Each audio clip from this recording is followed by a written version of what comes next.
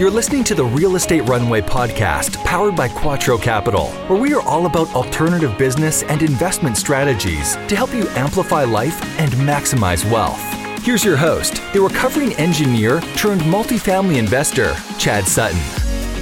All right, everyone, we're going to have Logan Rankin back on the show today.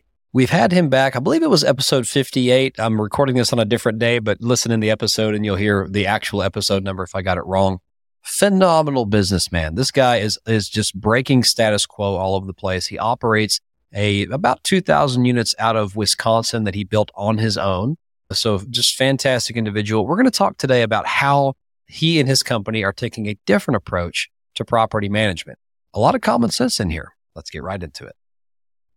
All right. Real Estate Runway family, welcome to another episode of the Real Estate Runway podcast. I'm your host, Chad Sutton, and we're welcoming back to the show from just a few episodes back on episode 78, Mr. Logan Rankin. We had a great conversation with him back there talking about, how to build an effective team, how to treat your people as assets, and really just the super creative way that he earned his financial independence by age 30 and has built an incredible and unique company. But today, we're going to have Logan back on to talk about property management, as he is one of the few firms I've seen who has successfully vertically integrated and has done it in a way that actually is profitable. So, Logan, welcome back to the show. How you doing, my friend? I'm doing fantastic. Thanks for having me on, Chad. And I'm excited to talk about this topic because it's always been important. But for the last 5 years, I don't think good property management has been as needed as it's going to be in maybe the next 1 to 3, for sure. And I think people are starting to feel that too. So I've been good though, man. I've closed on a few deals since the last one, but right now I'm actually working on probably a lot of what we're going to talk about today is systems and ensuring things are running as well as they can and ensuring that you're protecting the assets through good management that we've already acquired. I love that. Well, let's get right into it. And by the way, go back and listen to episode 78. I love Logan's story, just how he rose through the ranks of corporate, put his money into assets and just blew it all up. So it's just incredible. But yeah, let's focus on that a little bit. So maybe start off with, why vertically integrate? I mean, at some point you were buying a lot of assets and you decided, to control the CapEx. I think you have a construction company as well, and also control the property management. But let's start there, and then maybe let's get into the how a little bit. Yeah. I think there's a few different reasons I started to go vertically integrated. I mean, I do have operations and systems background. I also have led really large teams in my Fortune 50 company before, and I think we touched on that in the last episode. But when I was looking at, being financially free, part of being financially free is also having control, right, over your assets. I never felt like I had control over my assets in my 401k. I thought that was more gambling and just hoping, right? I mean, I think people are seeing that this year as most 401ks are probably down over 20%. You don't have control. I started buying these properties and I had a third-party property management company and they're doing a good job. Honestly, I was fortunate to find a property management company right away. But when I left my job at 30, I wanted another layer of control. I didn't just want to asset manage. I wanted to build my own property management company and I wanted to have all of the control because I knew just because times were good, because this was in 19, doesn't mean that times in the future would be as good as they currently are. And when times weren't great, I wanted to have as much control as I could as possible. And I also knew that I didn't want to be in the business forever. Property management's tough. So my first hire was actually the president of the company. I wanted somebody that was amazing to be able to run the company for me so that I could work on the business. I could work on the systems instead of feeling like I'm working in the business. So, to answer your question, the reason why is I wanted more control and I wanted to make sure my assets were protected so I could continue to have financial freedom. I also saw, Chad, so many opportunities in property management. It kind of reminds me of our education system. It's so old school, right? Everything has been built for a long, long time ago and they haven't updated it. You can actually see how ripe it is for disruption. You got a lot of, landlords and property management companies that run properties as if baby boomers are the number one renters. They're not anymore, right? It's millennials, it's Gen Z, Gen X. The experience and what the people that are actually renting want has substantially changed. and so have their expectations, but we haven't. And that was another big reason because I just saw a gap in not only protecting my assets, but like, how could I deliver an experience or do something different here? So, and then the last reason I'll just mention, because we'll get into this too, is I've been using my own capital. All right. I haven't done a syndication. I don't have partners.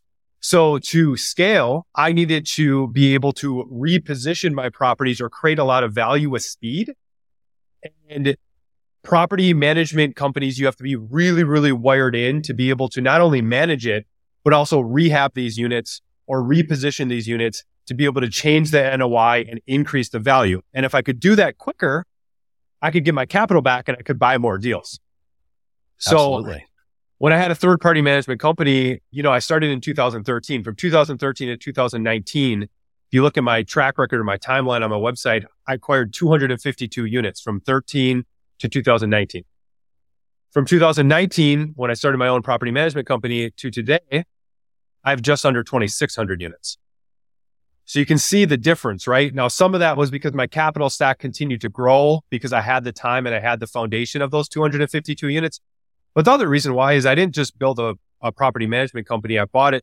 I built it with part construction too, so we could reposition faster.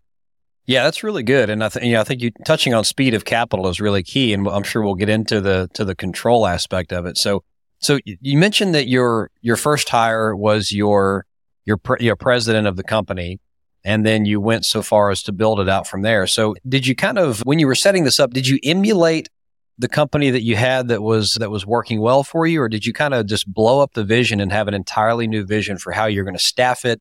What type of roles you need? I'm curious how the development process went, and then we'll get into more about the actual management, I think. Yeah, we blew it up.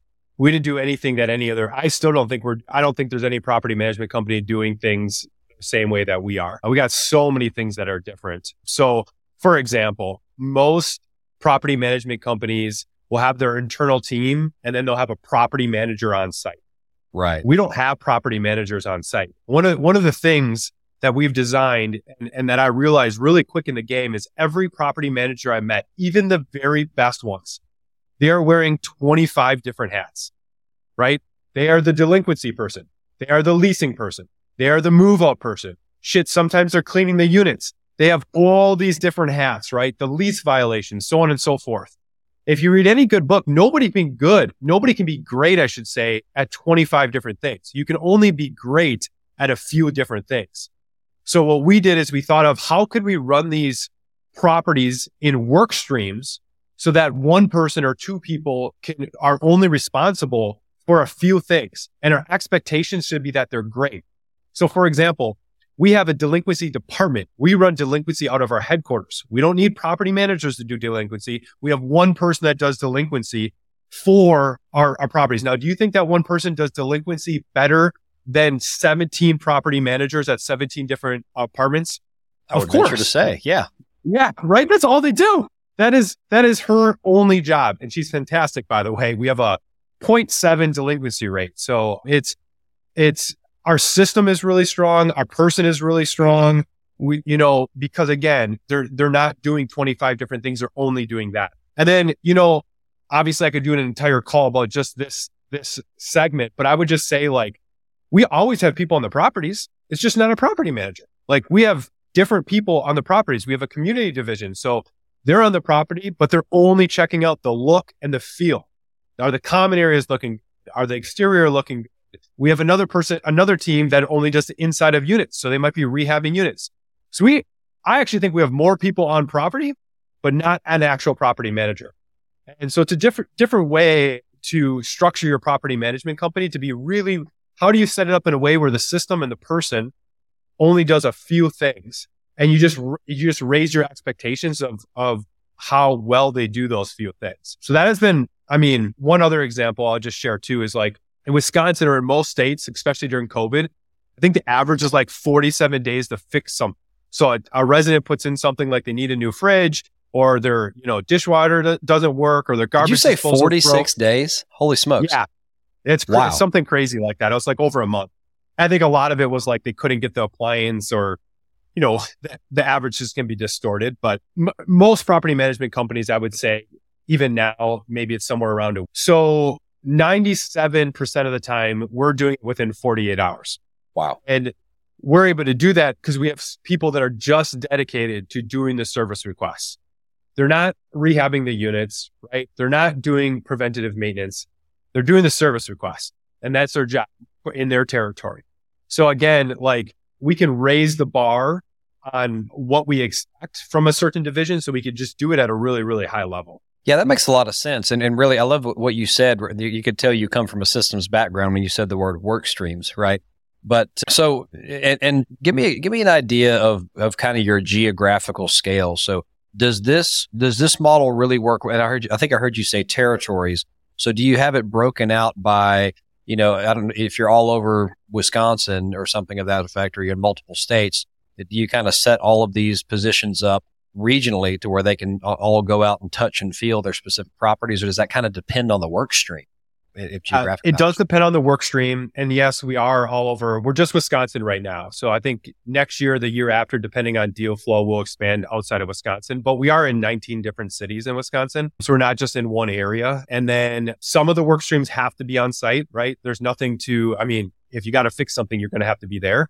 But I would tell you, I think we're at 72 or 73% of systems or responsibilities that we can do with technology these days in-house at our headquarters without actually being on the property. But there's always going to be things of why we need to be at the property. And then we just set up territory. So a service tech might own one big property, or they might own 7. So it just depends. And obviously we'll try to make sure that geographical territory is together for them, but we just kind of assign it that way. And that's the same with our turn teams. Like, that's probably my biggest key advantage right now, is not just how well we manage properties, Chad. It's how fast we reposition them. Yeah, it started with like one team. Today we have 15 different teams that are rehabbing units 24/7. We complete about 150 a month, which means that at 15 teams, we'd have to complete one every 72 hours. And that's exactly what we do. So we're doing $10,000 to $20,000 rehabs in 72 hours. So today we're going to complete 5. We complete about 5 a day.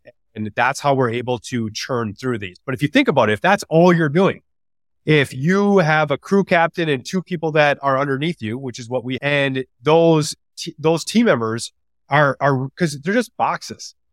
Apartment unit is just a box. So you get really good at putting in LVP. You get really good at putting in cabinets. Absolutely. And you can start churning these things out. So it started with one team. And then it's obviously slowly expanded to where we are today. And, there's crew captains and there's leaders and there's even an operations. So there's a lot of layers in between, but their goal, they're measured on speed, they're measured on quality, and they're measured on cost. Their goal is and speed first, because it is a key. It's hard enough to find materials, but finding labor I think a lot of companies right now have a tough time with that too.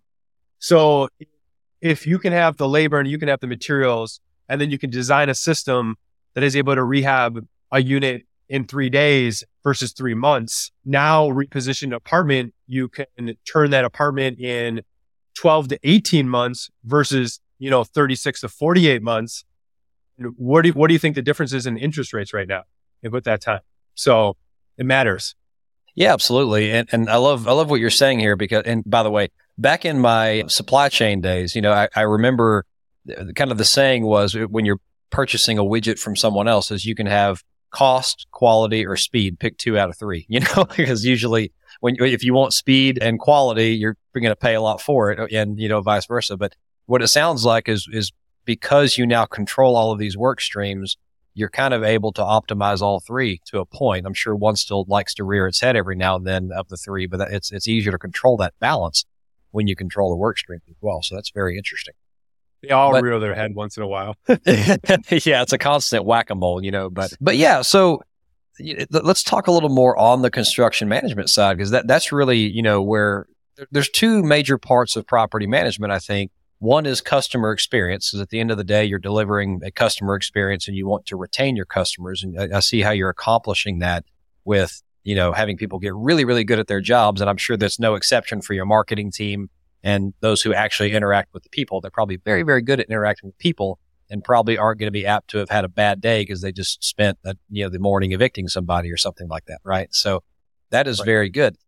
On the construction side, So speed and quality is obviously, important when you're trying to roll through one of these things in time. So I'm curious, at what level have you chosen to break out, what you contract out under? I'm sure you have a lot of these people working for the company directly. So, are you acquiring your own materials? Are you, working with supply houses on that? Do you, still hire out painting to third party companies? Like, I'm curious where you own the work stream and where you still contract and what you found works the best for you, Yeah, good question. In general, with our teams, by the way, we keep about 80 to 85% in-house. So meaning that 80% of the 15 teams are actually, right? They're W-2 employees. And then 20% would be 1099 contractors. So they do work for us, but they probably do work for other people as well too. But we've trained them. They understand our expectations. And we'll always be at that mark, Chad, 20 to 25% for them. And that's just for expansion. If we were at 100% and then I acquired a 300 unit apartment, we wouldn't have the ability to be able to expand and turn those units. But at the 20%, right, we have enough margin. Whereas sometimes we'll go from 80% to 90% or from 80% to 70% in-house. That's fine. Then we just know what we need to get back up for. Because you obviously can't hire an entire team as quick as, tomorrow. So I do think as somebody is scaling a business, you should look at what that flexibility looks like and always be able to merge that. From painting and those other processes, we usually partner with, for materials, somebody that can deliver right to our units. So we'll pay a little bit more for that. So if you can give us a great price, obviously we're just spending so much turning 150 units a month. I think I just looked at the report. We spent like $300,000 on cabinets last month, and $150,000 on just paint and paint labor and paint material. So we can get some pretty competitive prices. But again, for me, it's not just about the cost. Cost actually comes second to the speed. So the majority of our materials are actually picked for us. So they'll pick everything that we need, grab it from the shelves, and actually put it in the unit. So that my turn team just shows up and everything's there in a pallet and they can just start going to it. Doesn't always happen that way, but that's ideal state. And if there's a snafu, then the guys would have to go back to the store or wherever we're buying it from to be able to grab it. Cleaning's all in-house. I'd say painting's about 50-50 right now, but I think we'll navigate to 100% in-house with that too. Some of those easy, controllable things that, again, not about cost, but just about speed. If you can't get somebody in to paint it, and that's the last thing we're waiting for, to be able to move somebody in, and we just spent $20,000 on the unit. That's just not acceptable. So, and that's the other thing that it does too with speed, right? If you can keep more in-house or have good systems, it's not just about your ability to reposition your property and get your money back through refi. It's about not losing rent. It takes 3 months to rehab it. That's 3 months of lost rent. For us, we can do it in, I would say, at least half of our turns for the month we're not losing any rent on. We're turning them before month's even over.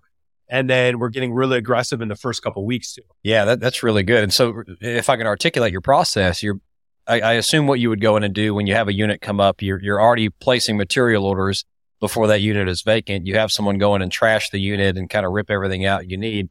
And then this is where I hear your logistics brain a little bit, because in your supply chain brain, because you're saying, look, I'm willing to pay a little bit more to A, not have to warehouse my own material, and B, not have to deal with getting it from, whatever storage facility to the unit. It is placed in the unit, almost in a kit, if you will. And then this is where your guys come in. This is where you control it on maybe an 80-20 basis, some contractors and some employees. You control the work streams that then come in and not only rip out, but install all the new stuff. And if everything's there on site, they're not waiting for materials. That's where they can blitz it, be efficient, and the unit can be done in a couple of days, something like that. That's exactly right, Chad. And I would even say, this might be really valuable to some of your listeners. If I could back up a second too, please. I think if you're listening and you're asset managing your property management company, or if you have your property management company, or you're looking for a good property management company, I think just ask about the processes, because most of them are common sense. They're just not well thought out, and there's not like systems or timelines. So for us, every time we come up with an SOP, a standard operating procedure, we think about no shared accountability, who's responsible for it, how many days do they have, what do they need to deliver? And for example, what Chad and I are talking about right now is the turn life cycle, right? When you turn a unit over. And I think this is one of the most important pieces in property management that I think is done very poorly in my experience or in my opinion.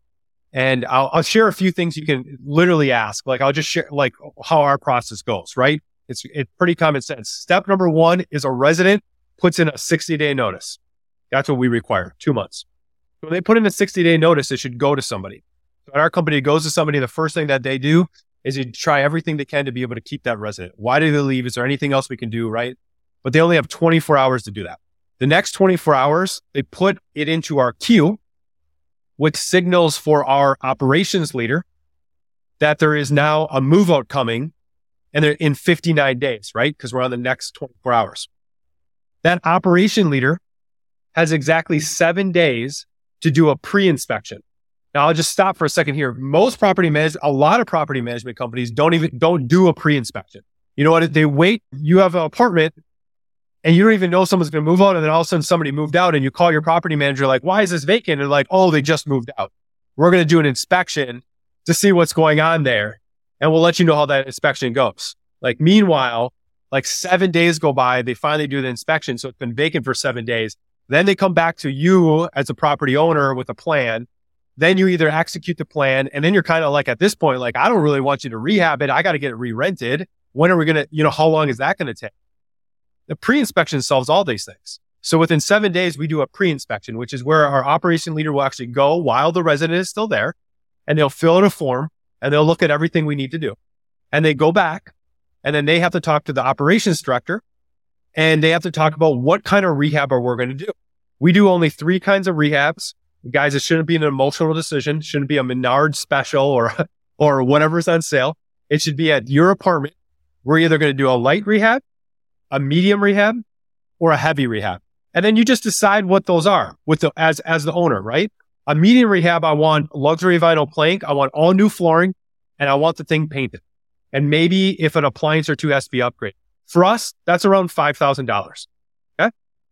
Now, if you decide to do the medium rehab, that property management company, or in my case, the operation leader should be able to tell you, well, how much, because you have to decide, like, why would you do the $5,000 rehab if you could do a light rehab for $1,000?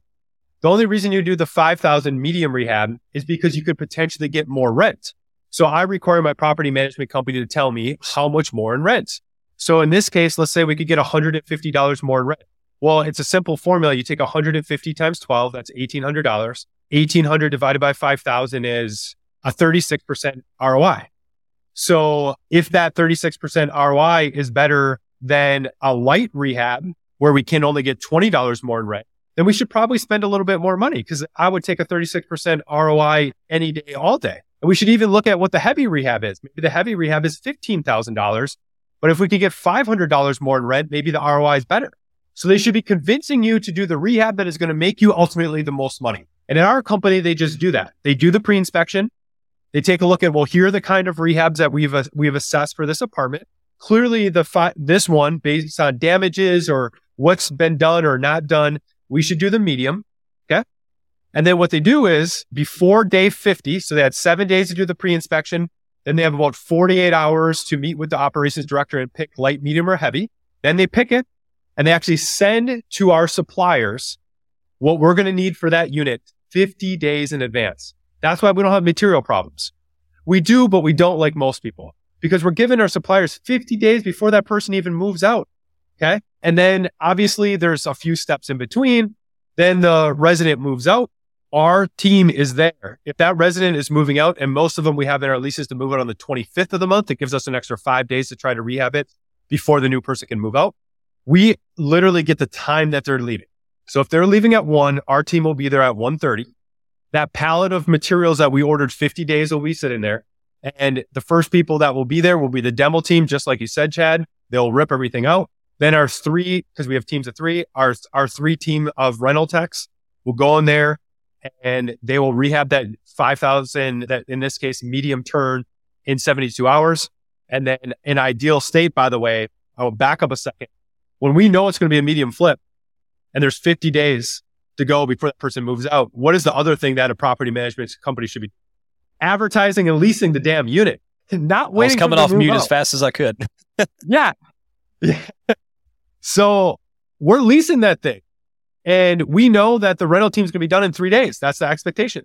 So if they moved on the 25th, we got the next person moving in on the 29th. And for a leasing specialist to have 50 days to rent that, for a property owner to know that you're not going to miss any rent, but plus have $150 more in rent, and a place that has now we've hardened through putting in LVP and new paint so that, it's pet resistant. It's probably going to last a lot longer. You're going to have less overall maintenance and repairs, which is going to lower your operating expenses. That's huge. So our turn life cycle is actually 17 different steps. I think I shared about 7 of them. And my whole point in that though is like, guys, even if you're not the property management company, your property management company should have these steps. You should be able to ask them when somebody puts in their 60-day notice or their 30-day notice or whatever you require, what steps next? And then ask, well, who's responsible for that? And what's the next step? And what's the next step? And that's where you're going to find your company might not do pre-inspections. Maybe their next step is we just file the 60-day notice and we wait for the resident to move out. Once the resident gives us the keys, then we go take a look at the unit. Well, that's a bad process because again, you're going to, no matter what, you can't even list that unit to be able to rent because you have no idea what that unit's going to look like. So sorry to go off on a little bit of a tangent there, but I'm just really passionate about that. And I do think these next 12 to 36 months, guys, it might have not have mattered before, but every dollar is going to matter in this recession. You should have higher expectations for your property management company to really make sure they drive that NOI. And this process alone has made us hundreds of thousands of dollars because we lose a lot less rent from most people just by having these processes and people and timelines in place. I love that rant. I just wanted to let you go. That was a great process walk. And it was so important, folks. I mean, and take what he says to heart, because even if you're just talking to your third party management company, I'll tell you from experience, probably 80% of them out there cannot articulate a process near that coherent. And it's usually going to be something like, well, we'll just, we'll rehab it when they're gone. And then, but no, what that's going to turn into, let's think about the opposite. What that's going to turn into is they're going to show up the day it's vacant, and it may have already been vacant for 3 weeks. They didn't know it because they haven't done an inspection, right? Exactly. So you've already lost rent there, and they're going to go in, see what needs to be done, order materials. Today, you're probably now a month behind because you can't get materials for 30 more days. And so you're already, before you even get started, you've lost a month of rent, And so processes like this are going to be this is the balance between construction and operations. It has to be very delicate. It has to be hand in hand. And this is why I cringe when I see a management company and a construction company trying to work, in harmony, because it doesn't happen, right? There's no handoff unless you hire people to do that. There is no handoff. So, wow, just incredible wisdom given here. I'd love to keep going on this all day. And I know you're a busy man and we're coming up on our time here, but any final parting thoughts on, just things we may not have touched on in all the nuggets we've gotten today regarding how you've set up property management? Yeah, I guess this has been something that I've been educating people on, and I don't think enough people understand. So maybe we can end with this piece because it is a little complicated, and I want to spell this out, but right on with what you said, Chad, previously. It's if the property management company said that they can't rehab the units in-house or they don't have people to be able to do it, I would strongly believe that you should not pick that property management company because you will have evictions, you will have those type of things, and you need to just find a contractor currently. Good luck. You will always have significant vacancy. So I'll just love what you said there. You shouldn't need a construction company and a property management company. That's what a property management company should provide to you. And they should always be telling you not what it's going to cost, but what it's going to make you. So that's the thing I guess I would end at is, do you guys use or have you heard of PPU before? PPU? No, not coming to mind. So it's something that our property management company has been running now for 3 years, just over 3 years. And this last 12 months, we've been talking a lot about PPU, CPU, and burn rate. So I'll end with this one. PPU is profit per unit. I see. Yes. Okay. Yeah. So you probably have looked at it before and it's just, the acronym, but most investors are not looking at the profit per, they're looking at their NOI. And that's exactly what it is, guys. So simply said, I love PPU because as you scale, you can compare property against property. When I built my portfolio, I have a lot of small properties. So I can look at what the profit per unit is on my smaller properties compared to my bigger properties. It's like an equalizer and you should pay attention to that. And your profit per unit, by the way, it simply is, at least the way I track it, because you can track it a lot of different ways. It is all income minus all expenses, including debt. So that's the difference. NOI, you would not include debt. My profit per unit, that should be exactly what you're making, bottom line, going to your bank account. And the goal there would be is like, how do you increase the PPU? How do you increase the profit per unit after all expenses, including debt? And you want to pay attention to that. You want to track that. And you really want to look at what you can do. If I would tell you, by the way, in my experience, if you can be over 200, that's a great place to be. Earlier this year, I was around 200. I'm about 280 right now. So obviously per unit, we're making $80 more per unit. And then you can think about all the ways you can do that. But it's just a simple way of looking at the profit that you're making and comparing it across your entire portfolio. You know, that $80 increase will be obvious things like rent, but maybe it's other income. Maybe it's systems that you have incorporated to reduce operating expenses. Maybe it's a refinance into a lower interest rate earlier in the year, not now. That would be the opposite now. So pay attention to that, guys. I look at that. That's probably the first KPI that I look at after the month is over is what is my PPU? How much profit per unit did I make? And what are we doing to increase that number? The second number that I look at is the CPU. That's my CapEx per unit. So I do not include CapEx wants is what I refer to those as. And CapEx being anything that you're putting into your properties over and above operating expenses. So fixing a toilet, operating expenses. Putting on a new roof, CapEx. CapEx wants are things I choose to do to increase the value of my property. So CapEx needs would be putting on a new roof. I can't not put on the new roof or water will leak into my units. I can't not put in a new furnace because otherwise I can't heat it. So CapEx needs, I actually include into my PPU. CapEx wants would be like you choose to put in LVP versus carpet because you think you can get more money. You choose to rehab the units. I think it's an important distinction right now because obviously capital is really important as we head into recession. So you want to know what you have to have money for, that you need to have money for, and then what you choose to have money for. Because you could choose obviously not to rehab the unit and rent it out for a lower price and just not sink as much money into it. So I keep track of CPU, and that is how much do I want to put into my units after my PPU. And this actually is something I get pretty aggressive on because the only reason you would want to have CapEx per unit or once is because you're thinking long-term and you're going to make a lot more money, right? Because this is like the rehab process and putting it in. So usually, and it helps you for as you acquire new properties. So I use this as like, what is my CPU compared to my PPU?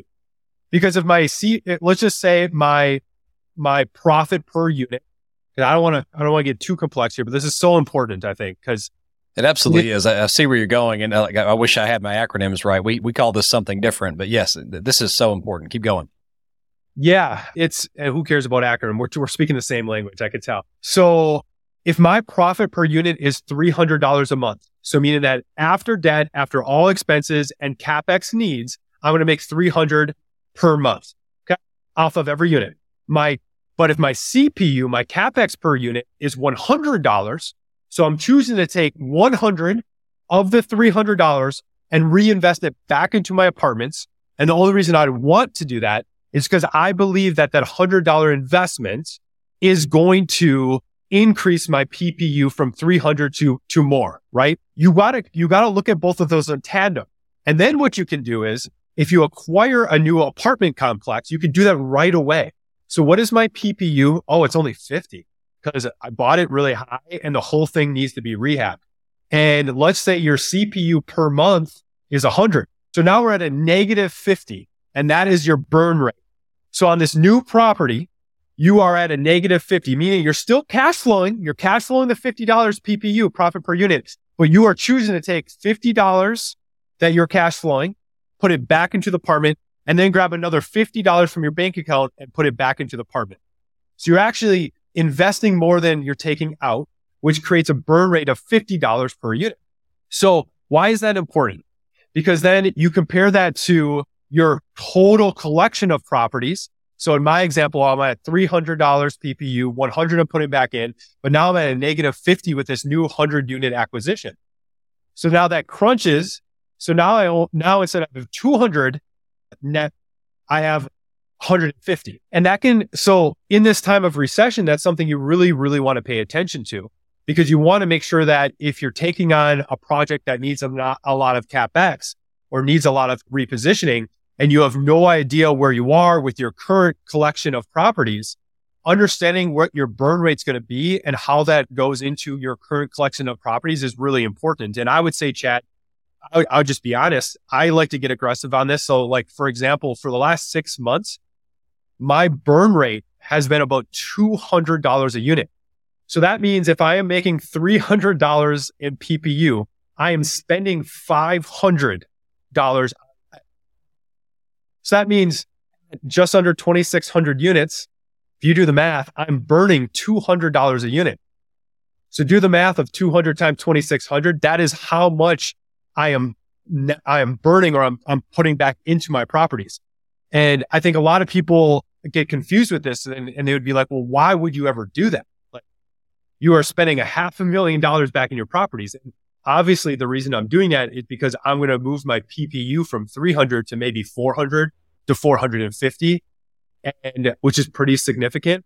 And my CPU is going to fall because once they're done being rehabbed, I have nothing else to be able to do. It's just dangerous, right? You want to be careful that you have that capital set aside in a time like this to be able to do it. So that was the last thing. I know that was a little long too, but I do think the PPU and the CPU and your burn rate is something you can really pay attention to, especially if you're buying value add properties. You know, I'm so glad you went on that rant, and this is where I'm going to nerd out with you for a second, because you know, we do this same thing, but we look at it a little bit differently in that, you know, you have to think about two things on a value add proposition. You have cash flow, which I think everyone's pretty good at underwriting cash flow. You figure out where are rents today, where are expenses, what are they projected to be, what's going to happen to your taxes, what are you going to rent things up at over time. So we're good at predicting, you know, in place and pro forma, right? 2 points in time. But I think what people forget a lot of times is there's a point where you start and a point where you finish. And the line between those 2 points could take a lot of different paths to get there, right? And so, you know, what I require our teams to do when we're putting together a business plan is we have to actually focus on cash. We actually model the operating and capital accounts over time. And then, you know, when you're looking at things monthly, like build yourself a monthly pro forma and figure out, okay, if I take this unit offline here, I rehab it, I bring it back in, you know, the next month or whatever your tack time is. You know, you bring it back, now your income has risen, and you can kind of model income and expenses over time as well as CapEx. Well, tying it back to what Logan is saying, he's got two very specific metrics he's chosen to look at, which is effectively your net income, like not net operating income, but net income divided by units, and then what CapEx load you're going to want and need to put into the property. So yes, you can net out, and if you're negative, you can have a negative burn or a burn rate of cash. So what we do is we actually will say, okay, well, if I'm going to burn negative cash, let's say it's going to take me 12 months to do this project. So I know I'm going to be spending more than I'm earning on the property for 12 months. So you have to figure out how much cash do you need to have. And then I want to stick that in the account in the model, and I want to watch it burn down over time and make sure I don't bleed out and I have a little bit of margin for things to go wrong. And because like what he's saying is you have to be careful with that. You have to spend money on your building to increase the value. And sometimes, especially recently, maybe not in the future years, but in recent times, you've had to pay a lot more for things than they're really worth, you know, because of the value add. And so you have to be very hyper focused on not just the projected cash flows in place and future, but on the cash and how long it's going to take you to do that, what your burn rates are, and make sure you don't bleed out in the middle of it. Because I mean, the only way you get in trouble in this business, folks, is two ways. It all boils down to two things. You run out of time or you run out of money, right? If you're forced to refinance or sell at the wrong time, you're out of time. That's a problem. If you're forced to refinance right now and you're not ready, you're probably in trouble. And if you run out of money, you bleed out. Well, now you can't finish the project. You're in trouble. So anyway, I had to get on a soapbox there, but I love everything that you said. So happy to have you back on the show, Logan. You're a business mind in real estate. So I really appreciate the nuggets you're dropping today. Absolutely, man. Thanks for having me on again, Chad. It's been fun. Absolutely. Absolutely. All right, everyone. Well, this has been another episode of the Real Estate Runway podcast. Maybe we can convince Logan to come back on and share some more of his secrets in a few weeks. But until next time, we'll talk to you later. All right, everyone. That was a fantastic episode with Logan we just had. Remember, if you get any value out of this show, I would greatly appreciate it, as would the Quattro Capital team, if you would scroll down and leave us a 5-star review, maybe just a little thoughtful comment. Those are really worth their weight in gold, and they truly help us get the show out to more people. So we so appreciate you for doing that. We appreciate you as listeners. And if you want to follow us on social media, LinkedIn, Facebook, or Instagram, please follow us at Team Quattro Capital, all one word, no spaces or special characters, or just visit us at thequattroway.com.